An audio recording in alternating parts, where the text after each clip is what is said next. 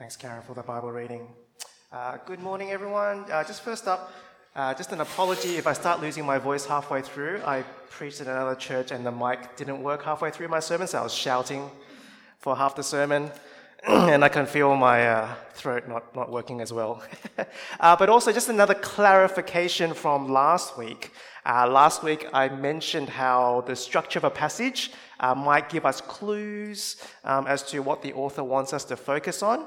And as true as it is to hold on to, to pick out certain truths from the passage, there is usually one central theme that comes through above all. And looking back on last week's sermon, I realized I might have come through a bit too strong in making that point, because I don't want us to think that unless we get the big point that the author intends, understanding Hebrew and structure and spending lots of time digging through it, that somehow God doesn't use those things that we get out of the passage when we just study it by ourselves to grow us, right? I mean, I often read scripture and not come away with knowing exactly what the passage is about sometimes, if there was a central theme that I missed. And I just want to make it clear that I want us to be okay with that, right? Because it can be frustrating, I haven't found the big theme in this passage. So I just want to make that clear, right? We're continually growing in that area. And another thing I want to point out is, if you have been reading something that you don't understand, I'd love it if you guys would come up to myself or Pastor Pete and just ask, we love, seeing you guys wrestle with scripture and asking questions, or even better, maybe bring those questions to your life groups, and we can do it together in community. How awesome would that be? Okay, enough of a disclaimer from last week. How about I pray before we start? Father God, thank you again for your word. Thank you for the book of Jonah, which is, so different from the other books. Again, Lord, please be with us today. May your Spirit work in us, that we might see what's going on, hear you speak to us, and not just increase our knowledge, increase our information in our brains, but allow your word to speak into our hearts and have us transformed into the image of your Son. In Jesus' name we pray. Amen. Now, I remember when I was in school, as we were learning about science, I love science, and particularly learning about space and planets. One thing that stood out to me was seeing the video of Neil Armstrong stepping out of his lunar module and taking his first steps on the surface of the moon. Who remembers seeing that for the first time in high school or primary school? No one? Well, I guess it's just me then, eh? Okay, I see some little shy hands. But even with that terrible image quality, even though they were black and white and really blurry, you could hardly tell they were on the moon, I was like, that's incredible, right? We were on the moon. We were there. But sooner or later, a thought just hit me, which some of us might or might not have before at some stage, and that is, what happened? Shouldn't that moment have been like a massive turning point in the history of mankind, right? That was over half a century ago. They managed to get to the moon decades before the ancient Pentium 486 was invented, right? Who remembers the 486? Shouldn't we all be, yeah, thank you. I'm not the only old one here. Shouldn't we all be taking holidays on the moon by now? Shouldn't we have colonized Mars already? And thinking about this, I remember just being a little bit disappointed. That moment felt like it had so much potential. It should have launched us into a completely different trajectory, right? But after a couple of more trips, NASA would soon give up ever going back to the moon again, not even considering it for another half century. And today, it looks like Jonah himself is experiencing a potential huge turning point in his life, in his story, right? This will be a pivotal moment in his life, but also in his mission to preach to Nineveh. And so let's take a look at how Jonah handles this moment, which is so full of potential. Now, just to briefly recap what happened last week, we saw that everything in the book of Jonah is ridiculous, right? It's ridiculous that Jonah, the prophet, hears the word of God and then runs in the opposite direction. It's ridiculous that the only people fearing God in the story are those nasty pagans over there. It's ridiculous that Jonah would rather be killed to be thrown into the sea than turn back and obey God. And during all this running away from God's word, what does God do? Not only does the sea calm down for the sailors, as we saw last week, but now God appoints a great fish to swallow Jonah. Now, I'm sure most of us are really familiar with the story already, but I just want to quickly say a few things about Jonah being swallowed by a fish. You can't not address this. Now, I don't want to spend much time here because there's been so much debate about whether Jonah was actually swallowed by a fish, right? Maybe it was a whale, not a fish. Some point to a story in the 19th century about a man allegedly surviving several hours in the belly of a whale, and I'm not even sure if that story is legit or not. Some say that Jonah is more of a parable than accurately describing historical events. And I just don't want to dwell on this massive discussion because doing so would mean that we're going to completely lose sight of the purpose of the book of Jonah, right? Because as we saw last week already, the author isn't just stating facts, right? He's not just filling our brains with information, but the author is using rhetoric. He's using linguistic techniques to stir up our emotions. He wants us to actively participate in the story and wants us to do something in our lives as a response. And so as unsatisfying as it might be, all I'm going to say about the whale and Jonah is that, if you believe that God could raise Jesus from the dead, if you believe that God could part the Red Sea, control pagan nations at his will, then how trivial would it be for God to keep Jonah safe in the belly of a fish for a couple of days, right? Now, if you want to chat about that, again, please come chat to me or Peter. We're happy to chat after the service. But anyway, back to the passage, right? After Jonah gets swallowed by this fish, it seems that Jonah finally gets it, right? He prays to the Lord, his God. Jonah cries out to the Lord in his distress, even from deep in the realm of the dead. Sheol, he cries. Even from Sheol, that is the point of no return.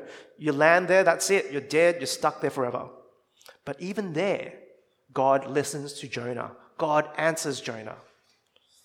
But then Jonah says something that doesn't quite line up with what we saw last week. You hurled me into the depths, into the very heart of the seas, and the currents swirled about me. All your waves and breakers swept over me.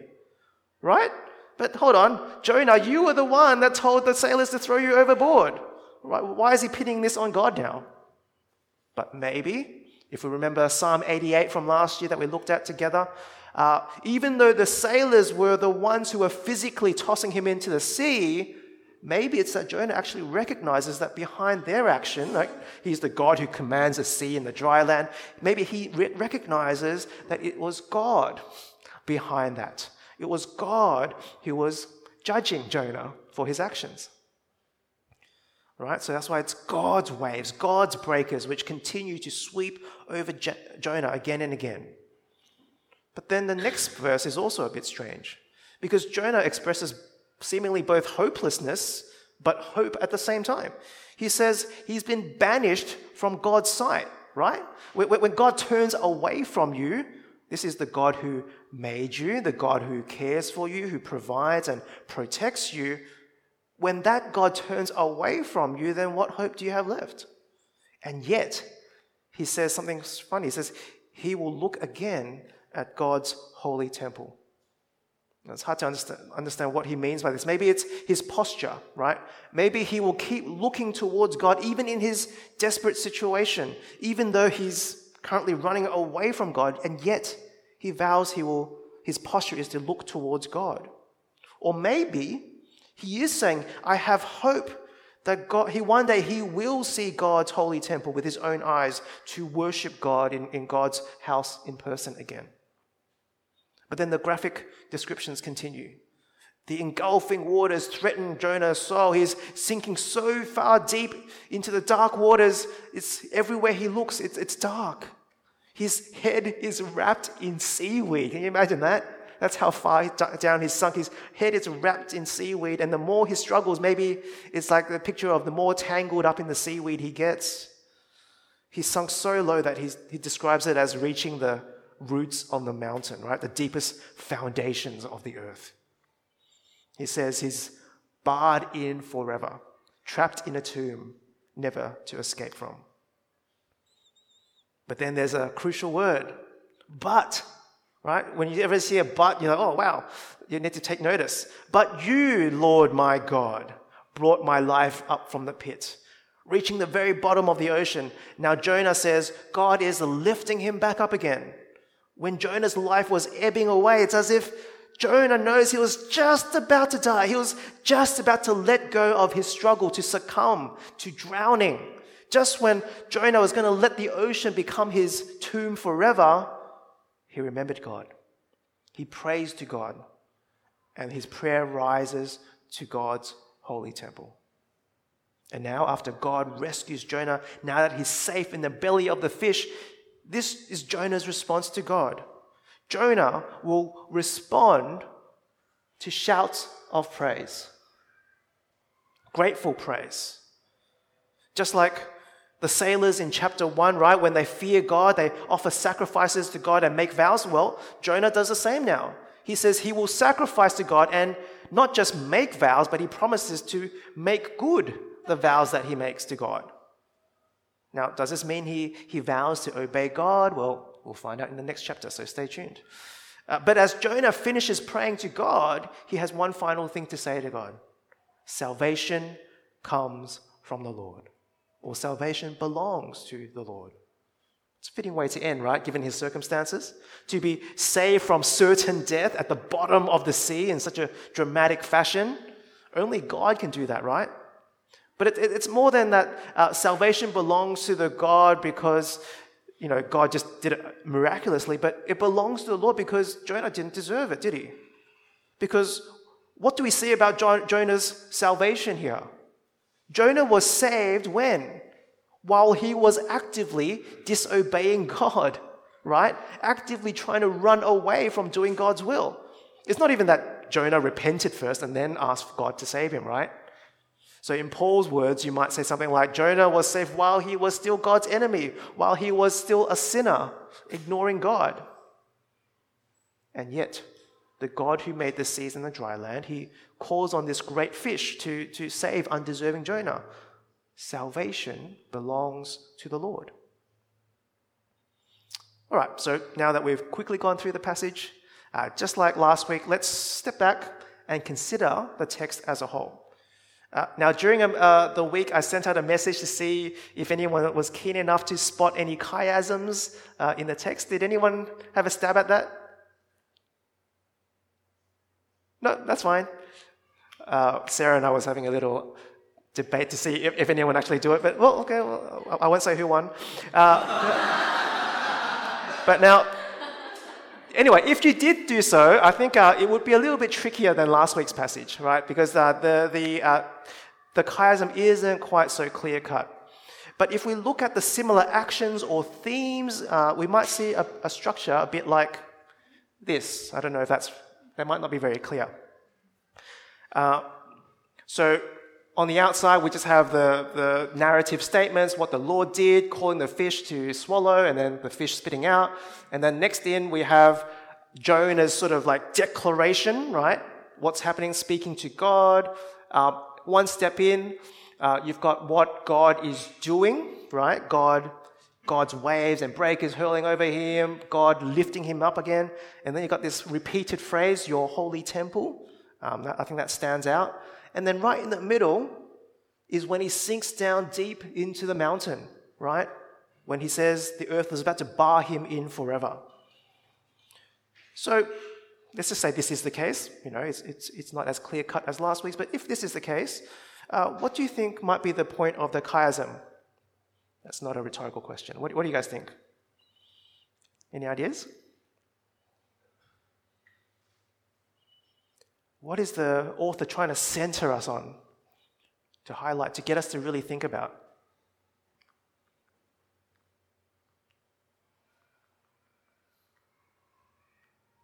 Well, what happens in the middle?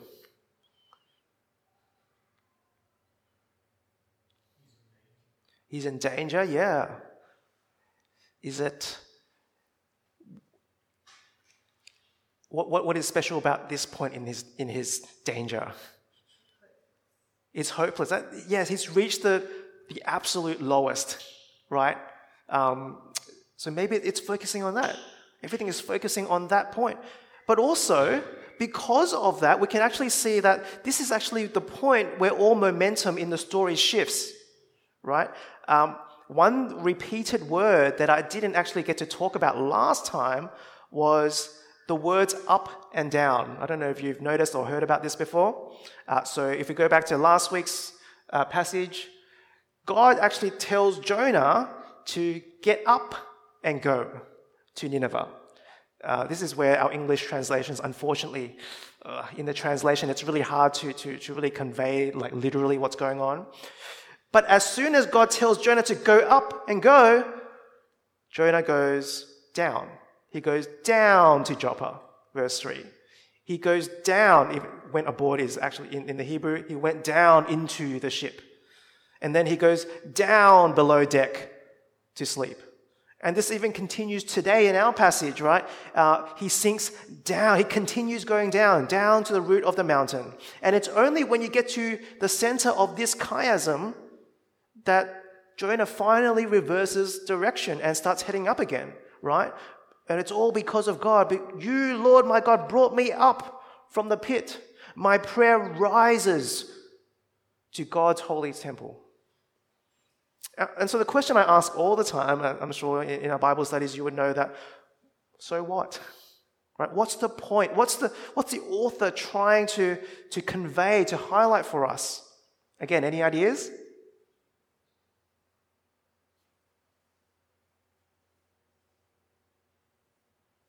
Why would the author center on this pivotal moment, this turning point for Jonah?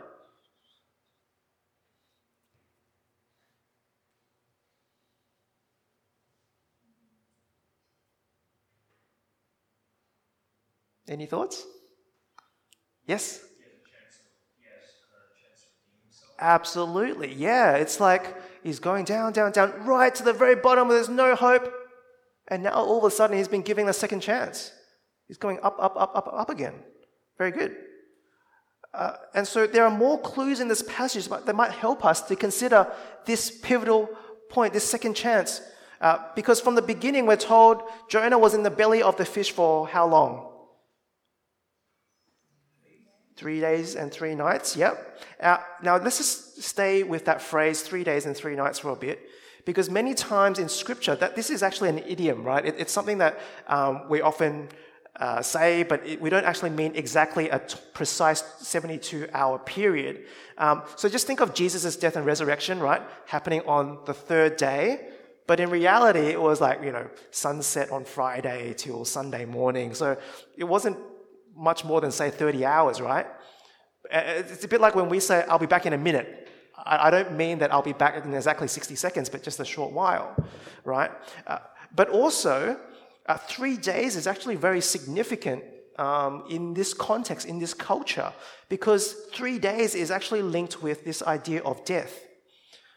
3 days is usually when the ancient world understood that that's how long it would take a spirit of a person to completely leave the body, right? After 3 days, the body would begin decomposing, the spirit's gone, there's absolutely no coming back from that. And so, fun fact, if we look at Jesus and Lazarus, think about why Jesus chooses to stay behind. He chooses to loiter around so that when he does arrive, Lazarus has actually been dead for 4 days, right? Yeah, as just an extra puzzle, why might Jesus want to deliberately raise Lazarus from the dead after these 3 days have passed to his, for the benefit of his Jewish friends and disciples, right? I'll just leave that puzzle for you to think about for a bit. But back to the text. Jonah himself here in chapter 2 also describes his experience in terms of death as well. He cries out from Sheol, the realm of the dead. He says the earth had barred him in forever already. But most interestingly for me in all of this was something actually funny happens to the fish that swallows Jonah. And again, unfortunately, we don't notice this in our English translations. But in the original Hebrew, the fish seems to change sex. Right? The fish that swallows Jonah is a male fish. Dag is a word. The fish that Jonah prays in is a female fish, dagar. And the fish that Jonah is spat out of is once again a male fish. Now, this discrepancy has scholars debating for hundreds, if not thousands of years, including the Jewish rabbis. And there are all these theories that there might actually be two separate fish that swallowed Jonah, he spat out and swallowed again. Some say it's just a typo, but I don't like the idea that it's a typo because I like the idea that the Jewish scribes, they knew what they were doing. They revered the text so much that they wouldn't just have a typo and not notice, especially a discrepancy like this. And so, assuming that it is intentional, can you guys think of any reason why the fish might spontaneously change sex from male to female at the point of Jonah praying? Yep. I'm thinking this is something that has to do with gender nouns and languages and that is translated. Like I would assume that when the fish, when Jonah is inside the fish, the noun that's used, the noun that's used to describe the fish would be female. Sure. Yep. So it could be some linguistic thing going on. According to scholars, they don't see that happening. It's not like German or other languages where the noun, depending on its usage, would change genders. Yeah. So assuming that that's not the case, yeah. Are there any other reasons why the author might intentionally give a female fish? Yeah, Ben? That's something about being born as a Christian sort of thing. Well, spot on. Yeah. Exactly. So what is the only thing that female fish can do that male fish can't do? Right? It's giving birth. So along with all the death imagery that's going on, right? He's describing himself as dying. He's gone right to the very bottom, the bottom of the point of no return. All of a sudden, the moment that he prays, the fish is suddenly female. Right? Now, can you see why... If we just try to think, is this a historical thing, right? Did the fish actually become female? Did Jonah... We're missing the point because the author is doing something, isn't it? The author is trying to get us to think more deeply about what's happening to Jonah, right? Maybe it's a new birth. Maybe it's a resurrection. Maybe this even helps us to think about Jesus when he says, the only sign that I'm going to give you is the sign of Jonah, right? Referring to his death and resurrection. Maybe. And now, just to be clear, this is not something that a lot of scholars agree on. I just really like it because this sort of interpretation just lines up with a lot of other details in the text. But maybe even if you don't agree with, if you're not convinced by what I've just said, what is clear is that this is a huge turning point for Jonah, isn't it? And so the question is, just assume that we don't know the ending of the story, assume that we're not familiar with what happens with Jonah. The question at this point will be, well, is this actually going to be a turning point for Jonah or not? So let's just look at chapter 2 by itself. I want to ask the question, is this prayer of Jonah's, is this a good response from Jonah, or is it not a good response from Jonah? What do you guys think? Who do you think this is a good response of Jonah? In the fish? No one? A couple? Yeah. Okay, no one. Yeah. Who thinks it's not a good response? Who just doesn't want to answer? Most people? Okay, let me put it this way then. What are some reasons to think it is a good response? So look in your text, go through it again. What are some hints that this is actually a good response from Jonah?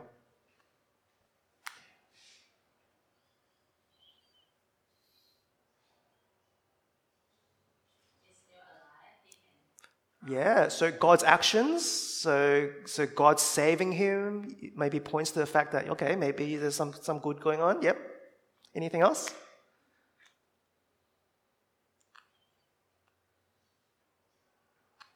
Anything in his language to suggest that it's good what he's praying?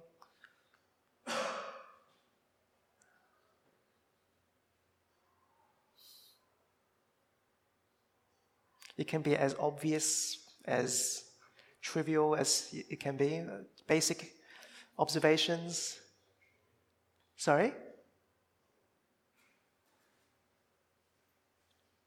Does it sound like a psalm to you? Like when you read the Psalms, does it sound like a psalm to you? Yeah? In fact, his prayer mirrors a lot of Psalms that we read in Scripture, right? It has the same elements of describing his situation of distress, God's rescue, and then ending with praising God. So in one sense, it's no different from any other psalm of thanksgiving for God. Okay, anything else?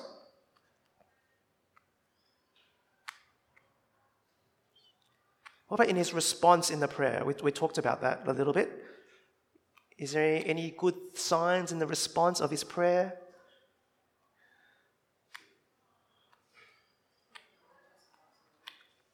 Yep, he acknowledges God for the first time. For the first time, he acknowledges God's word. Yep. So it's a huge turnaround. Anything else?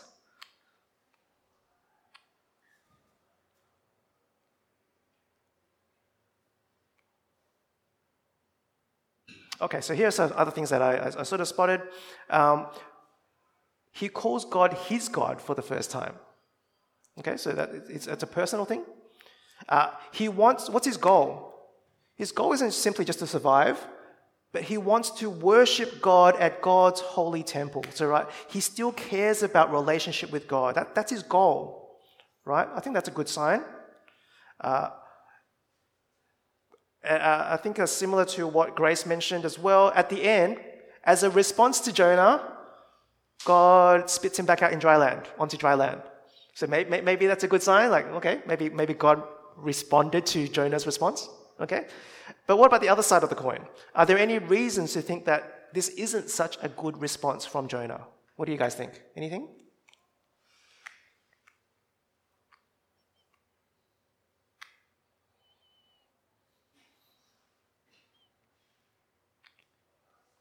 Maybe consider the context.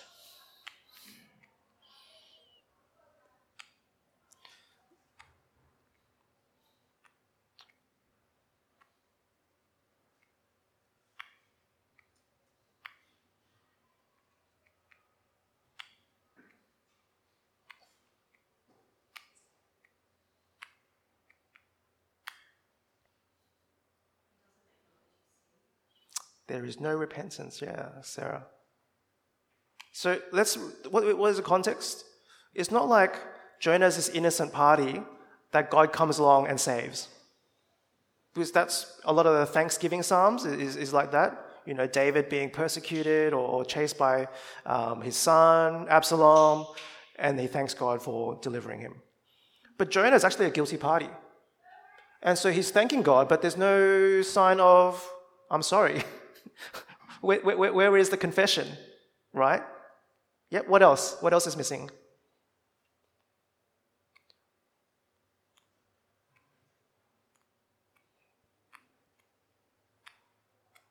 Or maybe what is there in this context that might make you think, that's a bit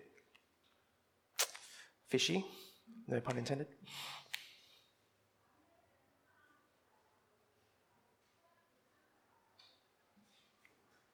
What about his declaration at the end?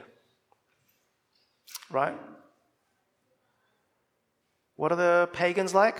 How does he describe the pagans? Those who cling to what? Worthless idols. What happens to them?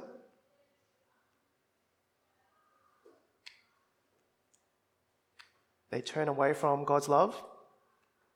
Yep. So why might that be a bit dodgy?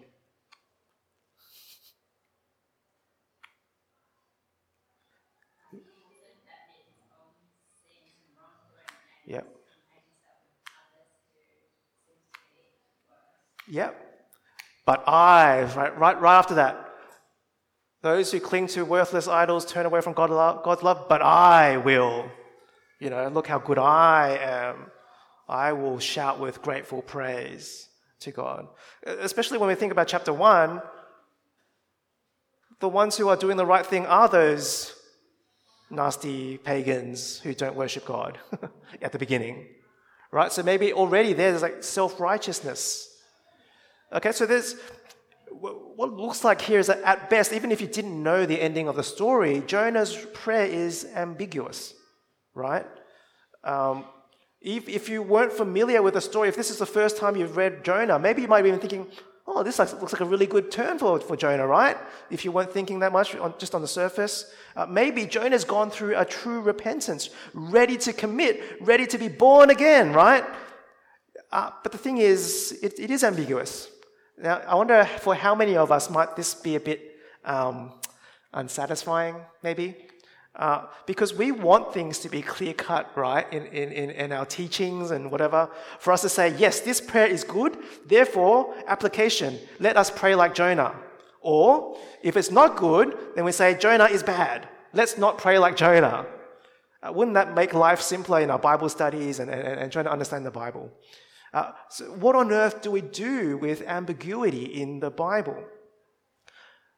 But my point for today, like in terms of understanding God's word a bit, is actually to think of ambiguity in the Bible as something that's actually helpful for us. Because the reality is our world is full of ambiguity, isn't it? There are so many things that just aren't black or white. Politics, ethics, parenting even, right? Even for ourselves, I'm sure that there are times where the emotions and the thoughts inside of us just aren't that clear-cut. Don't we look back at ourselves, our younger selves, and sometimes realize that what we thought was confidently going to be like really simple and clear-cut, when we look back in hindsight, it was actually really messy and complicated, right? And so ambiguity in the Bible actually lines up with reality, doesn't it? But I think that ambiguity forces us to think harder. Because we don't just get to read the passage and say, yep, okay, Jonah's good, or nope, he's bad, and then move on. Moral of the story learns. But God's word invites us to wrestle, to mull over the ambiguity like a riddle. What's really going on with Jonah right now? It invites us to have lively discussions and debates amongst one another as we learn from Scripture and try to puzzle it out together as God's people. And so as we wrestle with Jonah's heart as he prays to the Lord his God, again, we might point that upon ourselves to reflect on our own experience. Because as we come to God in prayer, maybe in thankfulness for a blessing we've received from God, maybe, a promotion at work, maybe getting into a course at uni, maybe some crisis has been averted, physical healing, restoring of relationship, whatever it is. Maybe that's a time to look deeper into our hearts. Because as we say words to thank God, are we simply saying thanks to God for giving us that thing that we wanted from God? Or are we actually responding with proper thanksgiving, right? Thanksgiving that goes beyond mere words. Thanksgiving that goes all the way to sacrifice and obedience to God's call. Or maybe do our prayers just simply go through the motions, right? We can say all the right words as if it was taken straight out of the Psalms. We can say all the right things. But our hearts, our motivation still holding something back from God? That we can praise God without actually meaning it, perhaps? But of course, most of all, if we've properly understood the gospel of Jesus Christ, then haven't we actually gone through a similar experience to Jonah? Haven't we all been dead in our sins, as Paul puts it, right? Powerless to save ourselves, with no hope to untangle ourselves from the seaweed of our sins? And yet, this was exactly the state we were in when God sends Jesus to go down to the pit for us for 3 days.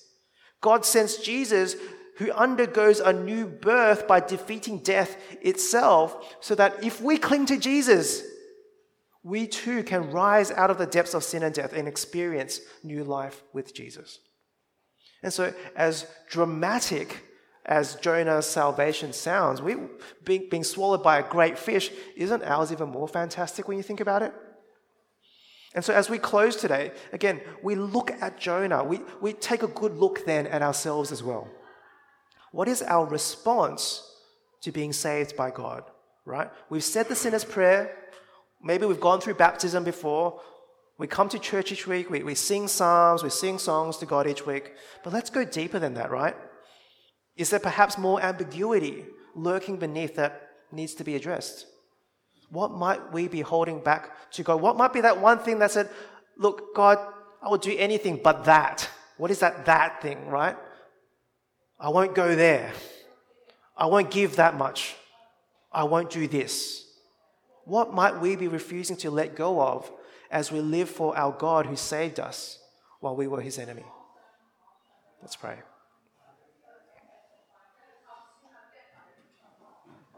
Father God, we thank you that you're a God who saves us while we were running away from you.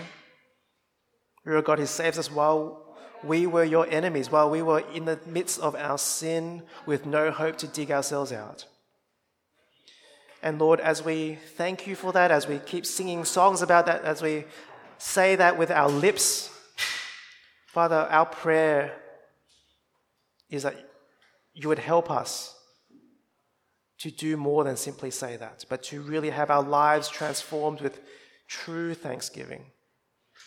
And so will you do that work in us this week, today, Lord? May you help us to look deep into our own hearts. May your Spirit reveal what we might need to deal with so that we wholeheartedly follow you. For the sake of Jesus, we pray. Amen.